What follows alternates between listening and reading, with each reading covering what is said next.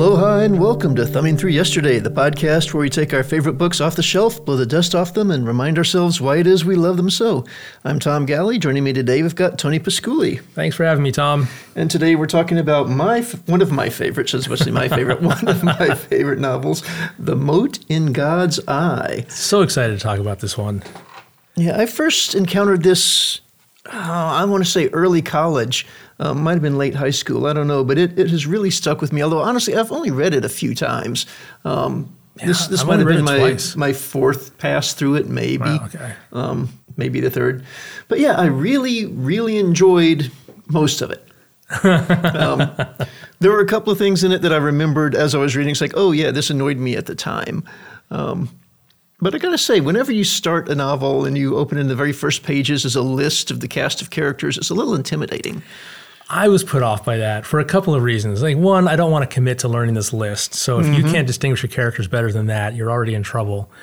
But two, the first chunk of the novel in particular feels to me less like a story and more like a construction kit. It's like, hey, let's assemble a vast array of characters and put them in an interesting environment and then never refer to them or use them again. It's like there's a couple people who only get mentioned once or twice, so like they're important in the beginning. This is true. And it feels very much like someone did a lot of world building up front without regards to the storytelling. I could see that, but we start with that, and then it's followed by a chronology, a feature chronology, which is interesting. But again, a lot of that we could have puzzled out in context, and most of the names we could have puzzled out in context. And again, a lot of that chronology doesn't pay off either. Some of it does. You have references, a few references, yeah, but the collapse of the First Empire is significant. Yeah. Because they measure themselves against the First Empire. Exactly. And that's thematically important in their dealing with the Motes. But a lot of I can't even remember everything they said in that. It's just like, oh my God, this is too much to keep track of. I wonder if it's going to be even relevant. Yeah, a lot of it I kind of paged out. Now, this is one of those rare cases where I think reading on a paper novel would have been superior to reading in the Kindle, because you could have thumb-eared, dog-eared the cast of characters. So when you're reading, it's like, and Bob said this, is like, wait a minute, which one was Bob? Flip back to right, Bob's that guy. I don't know if you know this, the Kindle has improved their interface for thumbing through stuff. So you can now, if you, I forget what it is, how to get into this mode, but you can skim rapidly through the book to the beginning, or just say go to beginning, but it'll remember where you were. You can just pop back. I'll have to look into that. So that's something I use a lot. But I didn't bother with this book because I felt I didn't care. If I didn't remember who the character was, I did not care. Well, and a lot of it becomes unimportant. There's only a handful of them that really matter at the end of the day. But yeah, I don't know. I really enjoy. The first 2/3, maybe the first 3/4 of this book just are riveting to me. And then it turns into a romance novel, at which point I lose a lot of interest. It's weird. I didn't think it turned into a romance novel, but I thought, the beginning is, the first chunk of it is a little dry, I think. It's like we're just going through, we don't know what the story is yet. But as soon as we know what the story is and we're off to the moat to investigate, it's a first contact novel, which is always exciting. I love first contact novels. But then you learn the terrible secret of the Motes, and then the people who learn that secret die. And then we spend the second half of the book learning it again. And I'm just like, and those scenes leading up to that moment are some of the most exciting scenes in the book. You've got the, their ship gets taken over. It's infested by a plague of watchmakers. Watchmakers or brownies, depending on. And they lose the ship and they have to evacuate everybody, and that's exciting. At the same time, some midshipmen launch their escape pods and they make it to the planet. And there's this whole sort of Capricorn 1 scenario where it's like, did they survive or didn't they? And we get their whole story, and they're the ones that learn the terrible secret. And then all of that exciting stuff gets followed up by a whole long, like as you say, a romantic subplot and then a political subplot of treaties and meetings and the treaties and the meetings portion of it didn't bother me because that is viable, but they focused on the wrong parts of it. Yeah. And then again, the whole romance subplot, it added nothing to the book. I didn't care enough about the characters to care that they were romantically involved. And I didn't see that it built up to them being romantically involved. It's just at some point, either Niven or Brunel decided, okay, and these guys are going to fall in love. starting in chapter, Oh, I actually found that very plausible because they were the only two people of the appropriate rank to be romantically involved. And there was this whole thing about duty because they're aristocrats. Right. The aristocracy Well, is... now that was so much fun to me because you've got people, they've got aristocratic titles, they've got religious titles, and they've got military titles. Yes. And there's even a plot early in the thing, when Lord Blaine, Roderick, I wrote his name down, Roderick Harrell, who's becomes the captain of MacArthur. He gave his word to some outlier faction, and his commanding admiral said, "Who did you give your word as? Was it as an officer of the Navy or was it your aristocratic word?" He's like, "It's my aristocratic word." He's like, okay, so that opens possibilities as to if he doesn't honor it, what are the consequences going to be versus what would they have been if it had been his military word? Yeah, very feudal. Yeah. Yes. Yeah. So I found that interesting. I think the second half of the book is a lot of Purnell's influence. I find that, so you were looking for a Niven book, you wanted to read a Niven book, and this is kind of almost the least Niven-y Niven book you could have picked because there's so much of Purnell in this. A Niven writes really lean, spare, high concept, edgy, science-based fiction. And Purnell is more... I don't want to say bloated, but certainly longer and much more heavily influenced by politics and military things. Maybe Larry started at the beginning and then Purnell started at the end and they met in the middle. I don't know. I do feel like they told one part of the story twice, and the first part was the more interesting time. Definitely. Well, we're looking at the humans trying to puzzle out the Modi secret, whereas when we have the three midshipmen on the planet. They're kind of beat over the head with the Modi secret. They get handed the secret. Yep. Yes. Now there's a part in that sequence that bothers the bejesus out of me, and as I was reading it, I remembered it bothering the bejesus out of me back when I read it the first time and previous times through, and it has to deal with the midshipmen when they die. I've got it all highlighted in here, but we find out. They get killed in an attack by the demons, right? They're stranded on the planet. They're running for their lives unsuccessfully. So one of them gets shot by a warrior caste. The second one stabs the third one through the neck with a sword because the third one's not allowed to commit suicide, and it's clear that they're about to get overrun. Yeah. And then he himself gets shot by a demon. So all three of them are casualties of either of hostile action. Mm-hmm. And yet there's a passage in here. I'm going to have to read it. I don't know. Okay, here we go. So this is just afterwards when they're all dead. And there was a moment earlier when Whitbread's Modi to get his attention, had grabbed him by the front of his shirt with her powerful left hand, not with the right hands. She was executed for disobedience, and she died alone. Her sisters did not hate her, but they could not bring themselves to speak to one who had killed her own, and I'm actually going to try to pronounce this, Fionch. Right. But at no point did she kill anybody, right? We were specifically told how each of the three midshipmen died. Okay. I don't remember that passage. I thought that, and maybe it's because I remember the second passage, that they had intervened to save them from, because they wanted to keep them alive, right? They did want to keep them alive. The intention was to keep them alive, but it just didn't work out that way. Yeah. So, okay. Yeah. I did not notice that inconsistency. So if and again, it's one of those little things that has, whatever. They could have been upset because the fact that she grabbed him with her left hand, because they specifically do talk about her doing that, was forbidden. But no, they say she killed him, but she didn't kill anybody unless helping him to try to escape a lifetime of imprisonment somehow qualifies as killing him. Yeah, maybe. So let's talk about the Modis, because they, in spite of the fact that I have some issues with the book itself, I love these aliens. They're so interesting. They're such a,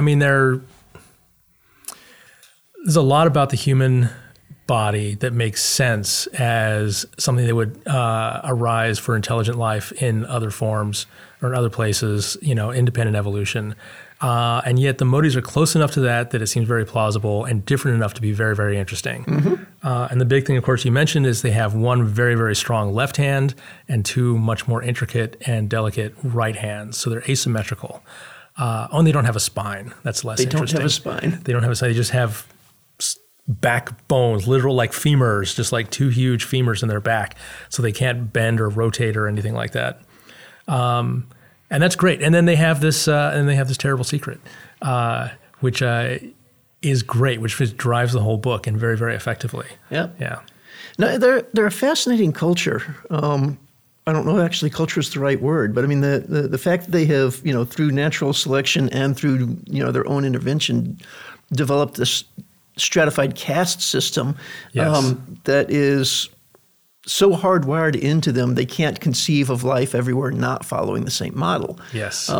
Which is actually no different than humans, right? We're so convinced we've got the answers that this clash, and over such a little thing, which should be such a little thing, but in the future, where are we in the Second Empire, Third Empire, whatever the current empire is, everybody's prudes, right? We're prudish. We don't talk about sex. We don't talk about reproduction. So this one thing that is the Modi's terrible secret is already in like I don't know if we should even talk about that. It's off the table for discussion, so we can't learn about it. Right. Because we're blinding ourselves, yes. Yeah. And they very adroitly lead the humans away from any attempts at that discussion. So, clearly, I mean, there's things we wouldn't talk about, and there's things they wouldn't talk about. But the idea that, as you get to the end, you've got the three ambassadors, and they realize humanity is going to kill us all if we don't come up with a solution here. Because if we get out, we're going to infest the galaxy, and the entire galaxy is going to be subject to these cycles. Yes. On a galaxy-wide scale, there's absolutely nothing that we can do to prevent it, and yet this is what we're trying to do. We're trying to be a plague on the galaxy. I thought I like that self-reflection on the part of at least one of the Modis that, there's a desperation to escape the confines of their home planet because they're condemned by these cycles. But then there's also that recognition that if they do escape, there'd be some temporary relief, but then they would be condemning a galaxy's worth of population to these cycles. Yep. That they're really inescapable. So that was thoughtful. And the idea that a civilization could be so very, very old, and we never actually get an answer to how old, but it's old enough that there are no radioactive materials left anywhere in the solar system. That's pretty old. It's at least 100,000 years, if not more, probably much more, because they've had evolution over the course of their civilization. Yep, they have steered their own evolution, right? Yeah. I mean, they created, as horrific as it is, they created helpless Modis to be food. Yeah. A meat breed. Yeah, and the fact that when they try to identify with a human, because they've got that caste system so built into them, and the fact that humans don't work that way, it actually drove at least one of them, if not all of them, to some degree, completely bonkers. Yes, yeah, they go insane. They go insane. Maybe they just go crazy, Eddie, or maybe they go worse than that. I did appreciate the sort of hard nose. I don't know if they name check Clausewitz, but they at least refer to his most famous quote, which is, "You don't prepare for what you think the enemy will do, but what they can do." So capability matters much more than intention, and that's I think that's a real concern. And the tension between the military is like, well, we want to play it safe, and then we're seeing no evidence of bad behavior or bad intention. And ultimately, a lot of the Modis were well-intentioned. And then as we learn, their intentions are irrelevant because they are not bound by intention. They are bound by biology. Yep. Yeah. So what they will do is different from what they want to do. There's so much on the sciencey side that I like about this. I like the fact that we spend a decent amount of time with people strapped into acceleration chairs and starships boosting along at 4.5, maybe 5G. I love the fact that we've got the lovable, strong-willed, but idiotic woman who, determined to show that she can carry her own thing, stands up under high acceleration. Just to show she can. Just to show she can, and almost damages herself getting back down into the chair. And all these manly men are like, what the heck were you thinking? We would never do such a thing. I like the naming of things. And this is something that's really hard to do in science fiction. It's like, oh, we're going to call it and I'm going to make up some word for some future technology. And then it's just like, that's this horrible thing that I have to deal with as a reader for the rest of the book. But like these warp points are called Alderson points because presumably some guy named Alderson discovered them. Mm-hmm. The Alderson Drive, right? Yeah, the Alderson Drive and the Alderson point, or they call it the Crazy Eddie point, which is fun also, taking the Modi's perspective on it. That's a really fun convention to just give very, very pronounceable human names to things, which is much how like we name things, and not having to invent some absurd technological name that's going to have to wrestle with. One of my favorite names in this was Numb-It-All. They have a painkiller, and they call the painkiller Numb-It-All. Yeah. I thought that was just a fantastic. It's like, yep, I can totally see that as a marketing campaign. You know who else has a fun job with that? I don't know if you've read Scalzi's Old Man's War series. I think the only Scalzi I've read is Red Shirts. Oh, okay. So they've got these genetically enhanced soldiers, and they develop technology, and then they brand it. So they replace their blood with a specially enhanced kind of blood, it's full of nanobots and has special properties, and it's called Smart Blood, capital S, capital B.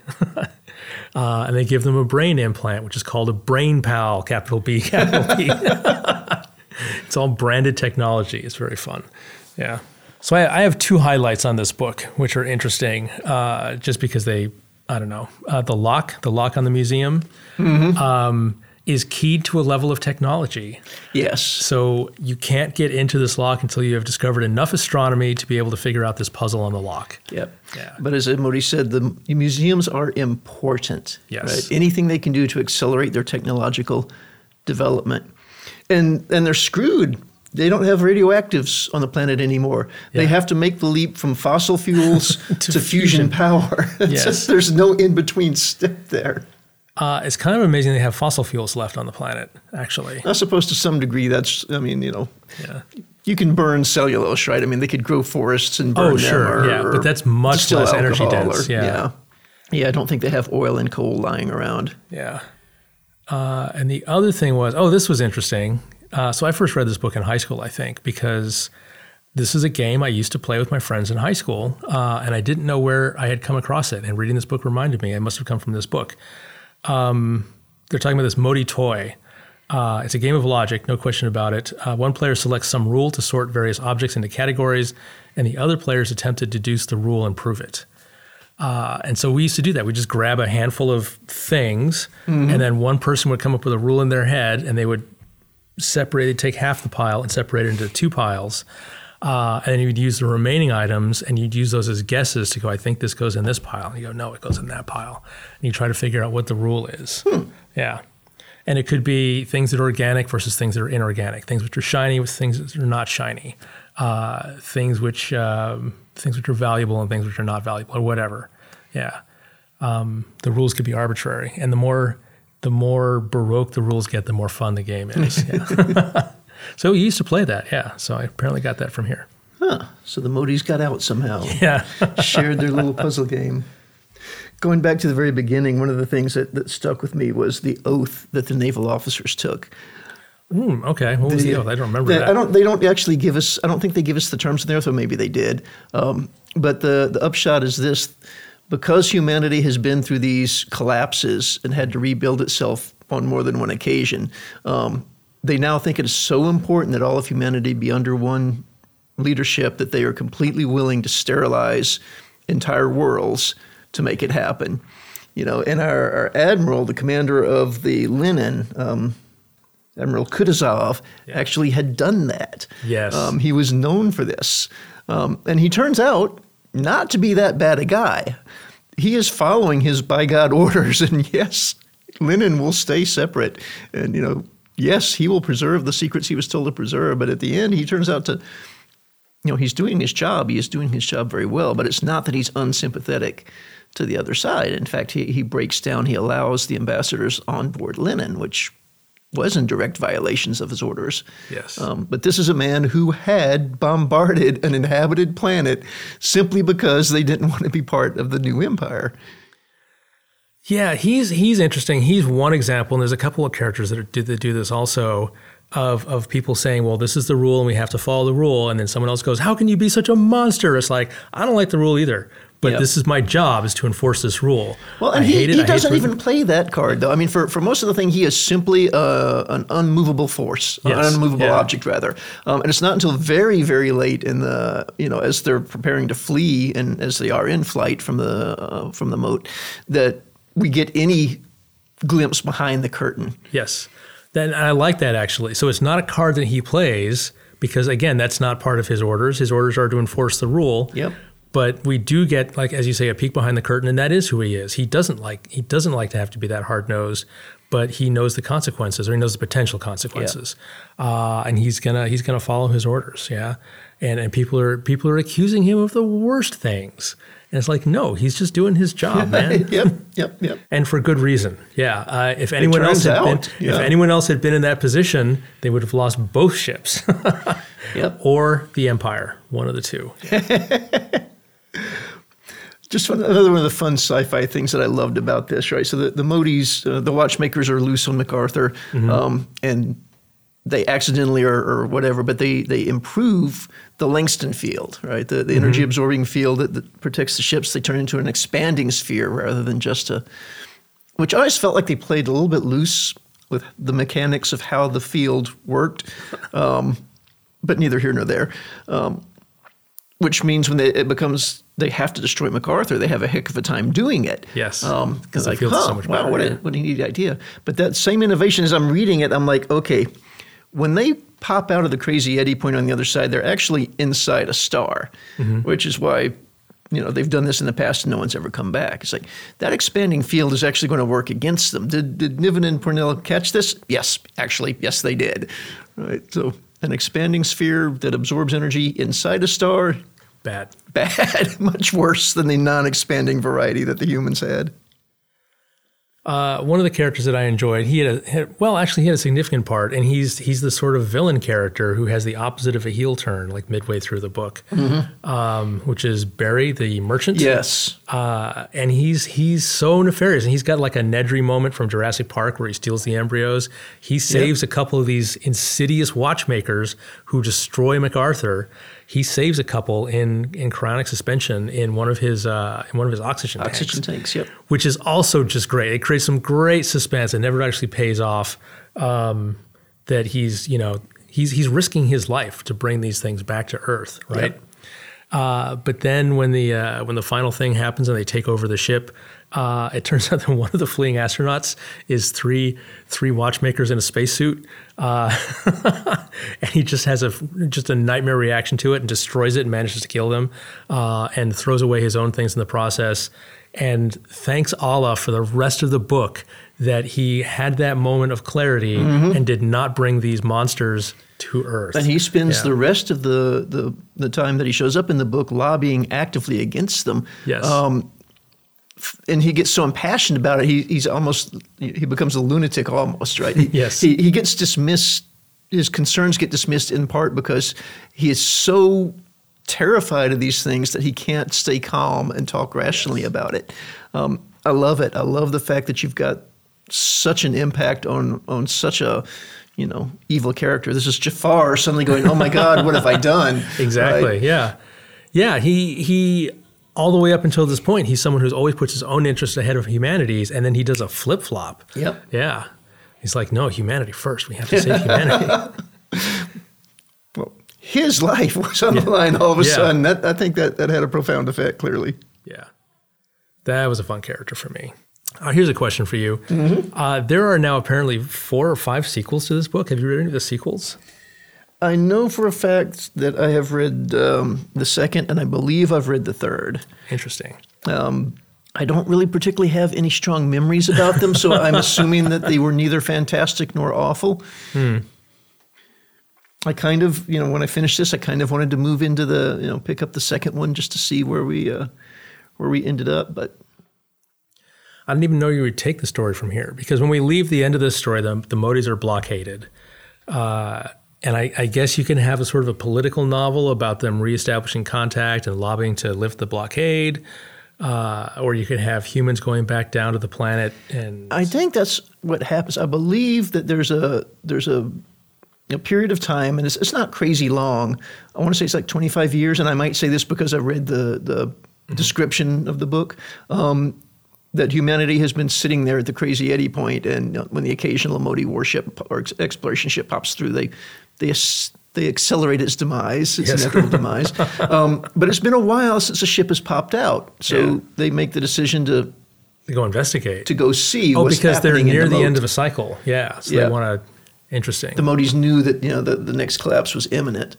So here's a thing I had concerns about. Sort of empathetic concerns for the civilization in this book, is they made the decision not to wipe out the Modis because they figured out a way to do this blockade. But that seems like a very precarious situation to put yourself in, because we know the Modi civilization has been through cycles, but been around for at least 100,000 years. Yep. Humanity has not had nearly that long a track record and has suffered a collapse itself. So if humanity goes through a collapse of their civilization, the Modis will get out. Yeah. Well, there's some safety there in that, at least pre-humanity, there was no reason to think the Modis ever would have gotten out, right? Because they had discovered the Alderson Drive. They didn't call it that. Yeah. But what they knew is that whenever they got around to building a ship and sending it through the point, it just never came back. So they just assumed it wasn't safe, correctly so. Yeah. But now they know it can be done. Yes. And they know it probably has something to do with that sneaky black field, which they now possess. Yep. Sooner or later, some crazy Eddie is going to put this together in the right permutation to get something out of there. Yeah. Or they're going to do what they did the first time. Take the slow route. Yeah. Take the slow route, Which there was a section in that bothered the bejesus out of me too. What was that? So they're looking at it, right? They've figured out, okay, this thing is traveling by light sail. Oh, look, we found these old church records about how the star was so much brighter than it was for like 120 years. Yeah. So for 120 years, they've got this unbelievably massive battery of laser cannon driving this light sail. Wow. Yeah. Talk about commitment. But then one of the navigator character who never really fit in with the rest of the crew, Renner maybe? Anyway, he's looking at it. He goes, you know what's screwy though is they could have braked. They fired straight at the star. Mm-hmm. But he said if they had fired off to the side a little bit, they could have turned the laser off. They could have taken some time to rotate the device, and they could have used the laser for braking. And maybe I just don't know enough about sailing to see how this works.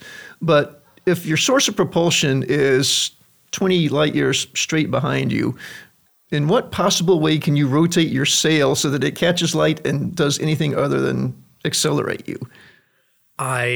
I don't know, but I do know that I don't know enough about sailing. Like, for instance, I know that it's possible to sail upwind. I know you can indeed sail into the wind. And at first glance, it's like, how? The wind is the other side of you. It's pushing you in exactly the opposite direction. But there's things with complex rigging and certain shaped.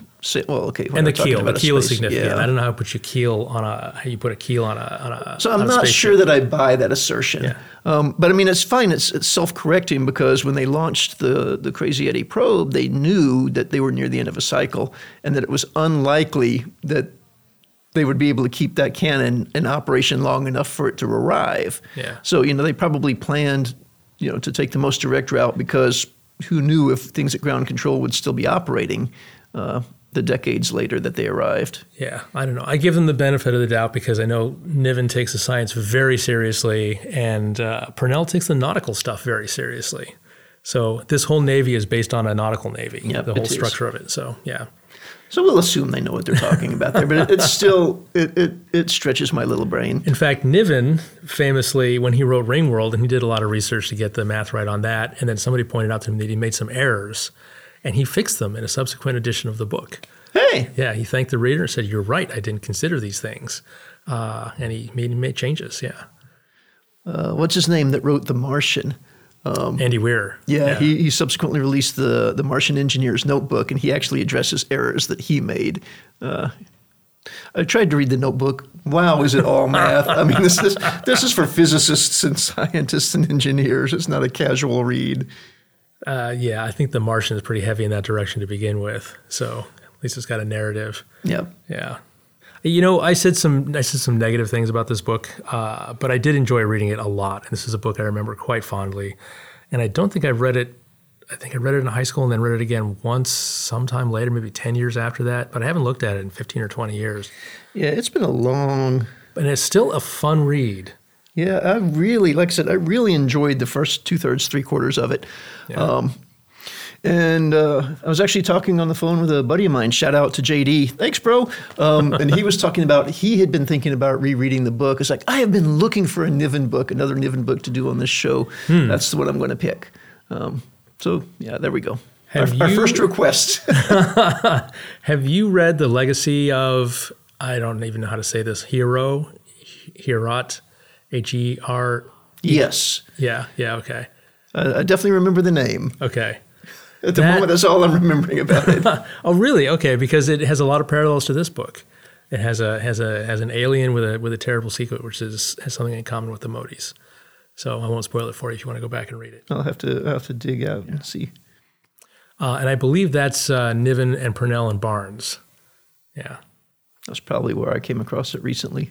Yeah. Niven and Purnell worked together a lot. They got a nice inventory of books that they co-authored. Do, yeah. Yeah, and again, I think the books, and it's interesting, the books that they write together are significantly different from the books either of them write alone. Yeah, definitely. So the next Niven I pick will probably have to be Ringworld, because I've clearly been ignoring that for too long. But we got a year to worry about that. What about Integral Trees? Have you read Integral Trees? Bother. So many books. I mean, Ringworld's great and it's a classic, but just as a tale, I like Integral Trees better. All right. So final thoughts? Final thoughts. That's it. This is really fun to revisit. What a classic of science fiction and a solid read. And I wouldn't have minded if it was shorter, but I didn't mind reading the rest of it. So yeah. Yeah, same for me. I really, really enjoyed the read. The writing just flew by. I think it was a fantastic blend of a compelling story with some nice hard-ish sci-fi thrown in there to keep my geek happy, geek happy. All right. Well, what's coming up next? Coming up next, we have I want to say fantasy novel, but technically it's set in a science fictional universe, which it's alluded to in the very first book. But it's the first in a fantasy series by Stephen Brust, and it is called Jerrig. All right. This will be a first read for me. All right. See you in 2 weeks. See you in 2 weeks.